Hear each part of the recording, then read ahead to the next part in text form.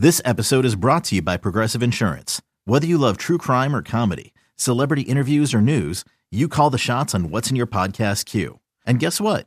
Now you can call them on your auto insurance too with the Name Your Price tool from Progressive. It works just the way it sounds. You tell Progressive how much you want to pay for car insurance, and they'll show you coverage options that fit your budget. Get your quote today at Progressive.com to join the over 28 million drivers who trust Progressive. Progressive Casualty Insurance Company and Affiliates. Price and coverage match limited by state law. You could spend the weekend doing the same old whatever, or you could conquer the weekend in the all-new Hyundai Santa Fe. Visit HyundaiUSA.com for more details. Hyundai, there's joy in every journey. eBay Motors is here for the ride. Remember when you first saw the potential?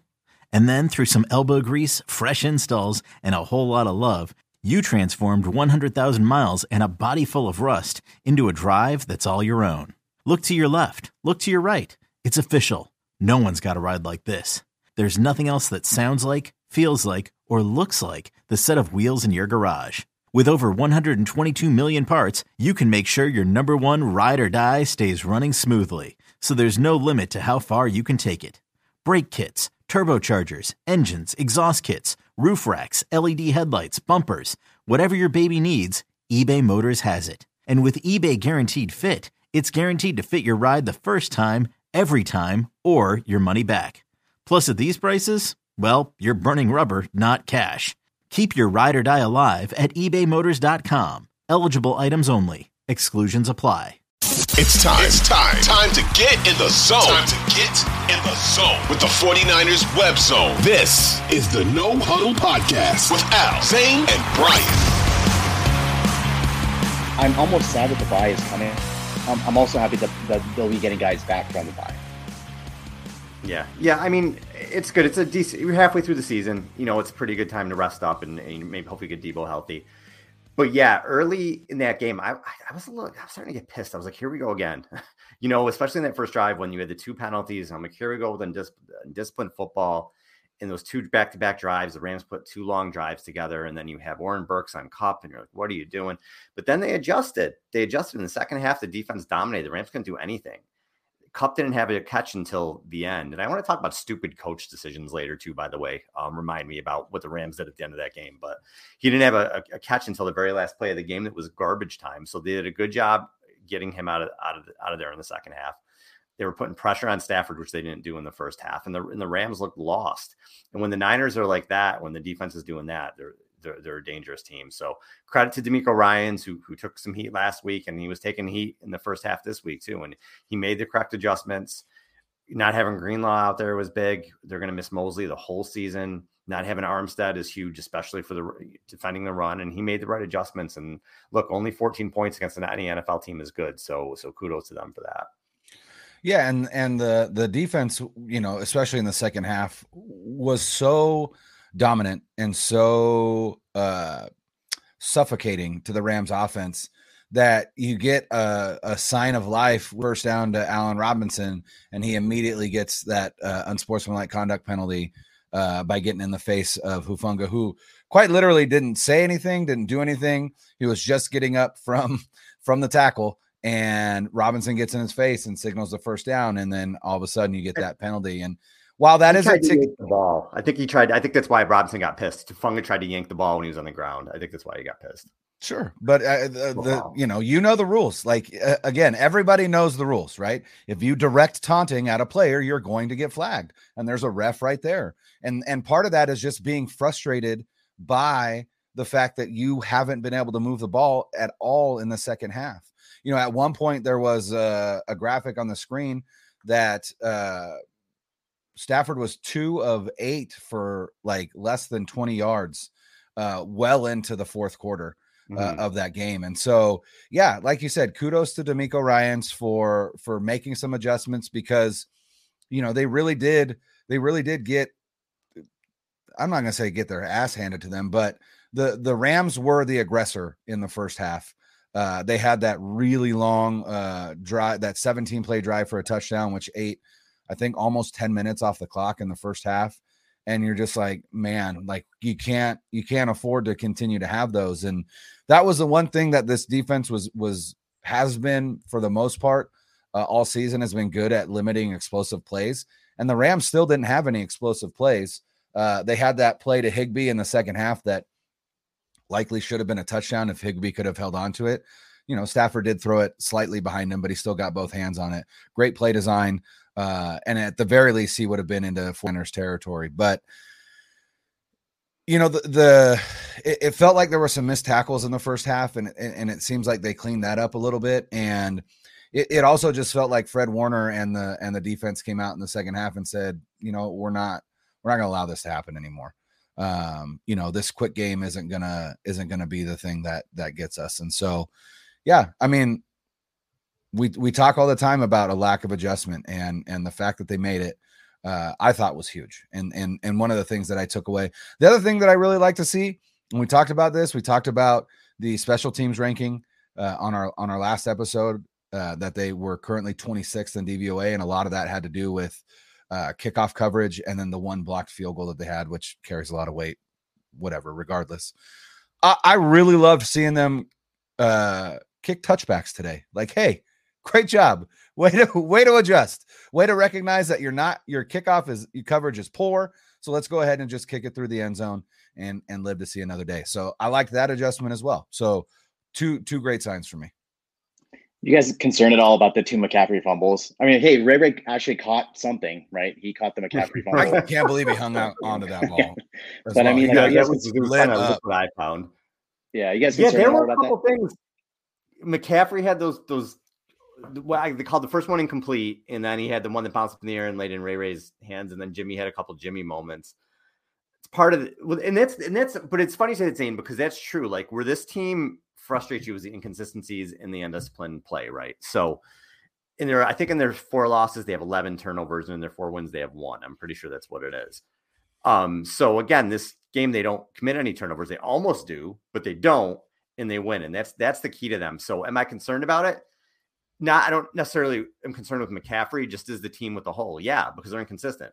So I'm definitely concerned that they need to be more consistent moving forward, and that stuff can still pop up moving forward, because when this team loses, it's generally because they shoot themselves in the foot.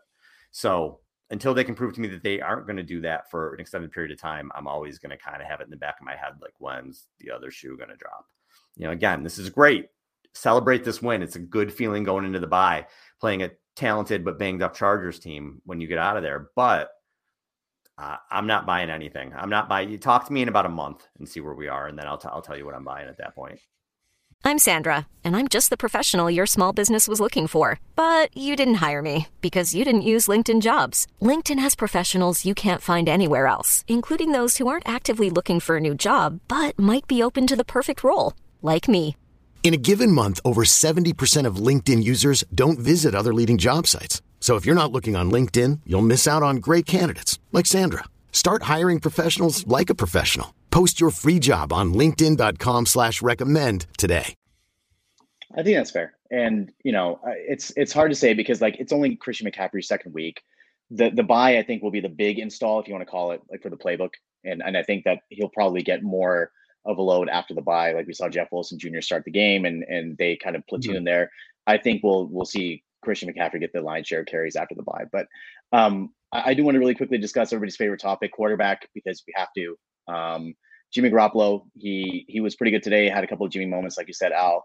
The dime to McCaffrey, the dime to Kittle, and the dime to Dwelly as well. I mean, he was wide open. There's nobody around him. But, you know, if he plays this type of football, this brand of football, the team will go a really long way because he's not turning it over. He's moving the chains. He's getting the ball in the hands of playmakers. McCaffrey had 8 catches today, right? And that's one thing that has been missing for a long time from a 49ers offense is the running back's ability to catch the ball and run with it. And they're supplementing these running plays by just dumping it off to the running backs, right? And I love that because those are essentially free yards, right? Like defenders will just give up checkdowns all day in fear of giving up something bigger, right? So what they did today, I hope is going to be a blueprint for what you see in the future with getting Christian McCaffrey the ball, like just as a safety outlet. And it's something that I've wanted Kyle to do in his offense like for forever. but they just have never really had a guy that has been able to handle the ball like this, at least catching the ball out of the backfield. So this, I think, will add a different element into the quarterback play, just having an outlet and a safety outlet. And I hope those interception numbers will come down from what they have been. They're already down this year as they were, but I think that, the emergence of Christian McCaffrey, on this offense as a real piece, as you saw today, is only going to help the quarterbacks, both Jimmy and Trey, next year, right, going forward. Yeah, Jimmy to me, he played really well today. I thought he had a terrific game overall. The throw to Kittle, I don't. You mentioned Brian, maybe he threw a little bit later or whatever, but like I thought that was one of the better throws I've seen him make. Like Jimmy doesn't usually make a throw where he drops it over a defender, in the back of the end zone like that. The throw he made to McCaffrey, like you talked about earlier for the touchdown too, there was pressure. He kind of steps up, and it looked to me, I don't know what the play was, but it looked to me like McCaffrey was just supposed to go out in the flat on that play, and he was there, and he sees the pressure, and he runs towards the end zone, and Jimmy puts the ball up, makes a good throw on him, and McCaffrey makes a great catch going down. So I was happy with Jimmy today, but again, we've seen this. We've seen Jimmy play pretty well, and then we've seen Jimmy come out and shit the bed, or Jimmy come out and make a really bad turnover. So I'm thrilled he had a good game. Talk to me in a month. And even then, we kind of know what Garoppolo is. But the good thing was for Jimmy is he has so many weapons now. He just has to play point guard. That's all he's got to do. Just distribute. He shouldn't have to win the game with that many pieces around him, at least not most weeks. There should be enough for him. The defense should typically be good enough, and there's enough pieces around him where I think he can just kind of play point guard and don't screw it up. 100%, and Zane is on dad duty. He had to drop out, so it'll just be Al and I the rest of the way. But the interesting thing, and Zane said this, about the bye, and we'll see. There will probably be a little bit more install when it comes to adding Christian McCaffrey to the offense over the other thing that I thought was interesting this week is, one of the things that I haven't been able to really wrap my brain around is this idea that the 49ers spent an entire offseason crafting an offense for Trey Lance. And then with Trey Lance going down and Jimmy Garoppolo coming in, it's been a difficult transition from that offense to, an offense that is more suited for Jimmy Garoppolo. And I've always, like I said, but not been able to really wrap my head around that idea because, one, are you telling me that you fundamentally changed your offense so much with Trey Lance that a lot of what you wanted to do, Jimmy Garoppolo is incapable of doing? I think maybe I could buy that, right? But I also don't buy the idea of Kyle Shanahan fundamentally altering his offense for a quarterback that he drafted because he felt like he fit his offense well enough and added just that little extra dynamic of running that it just really kind of unlocked more of his offense as opposed to needing to fundamentally alter it. And then the other thing was Jimmy Garoppolo has been QB1 for this team for the past 4 seasons. Like, how is it that difficult to transition back to calling plays for that guy, even though you didn't anticipate doing it? It didn't anticipate doing it then. But somebody asked Kyle Shanahan that question this week. And he basically said, yeah, it's been a really tough transition. And I was trying to find the quotes. It came from one of his press availabilities this week, and I couldn't find it while we were talking here. But the interesting thing is, well, if it's been that difficult, I'm wondering is if we see coming out of the bye just a really different offense in the second half of the season moving forward, because they get that extra week to kind of install some of, I guess, what they used to, right? Because, part of what he said was, blocking assignments, things like that. It's all different when you go from a quarterback who can extend the play with his legs versus a quarterback who essentially, if the play breaks down in the pocket, it's either going to be a turnover or an incomplete pass. And so that's going to be interesting to see. But, I think this team desperately needed this momentum going into the bye, because if they went into this game and lost and went into the bye at 3-5, even though that's where they were last year, it would just feel different than last year, right? It would just feel different. And it would feel different because this team is better than the team last year.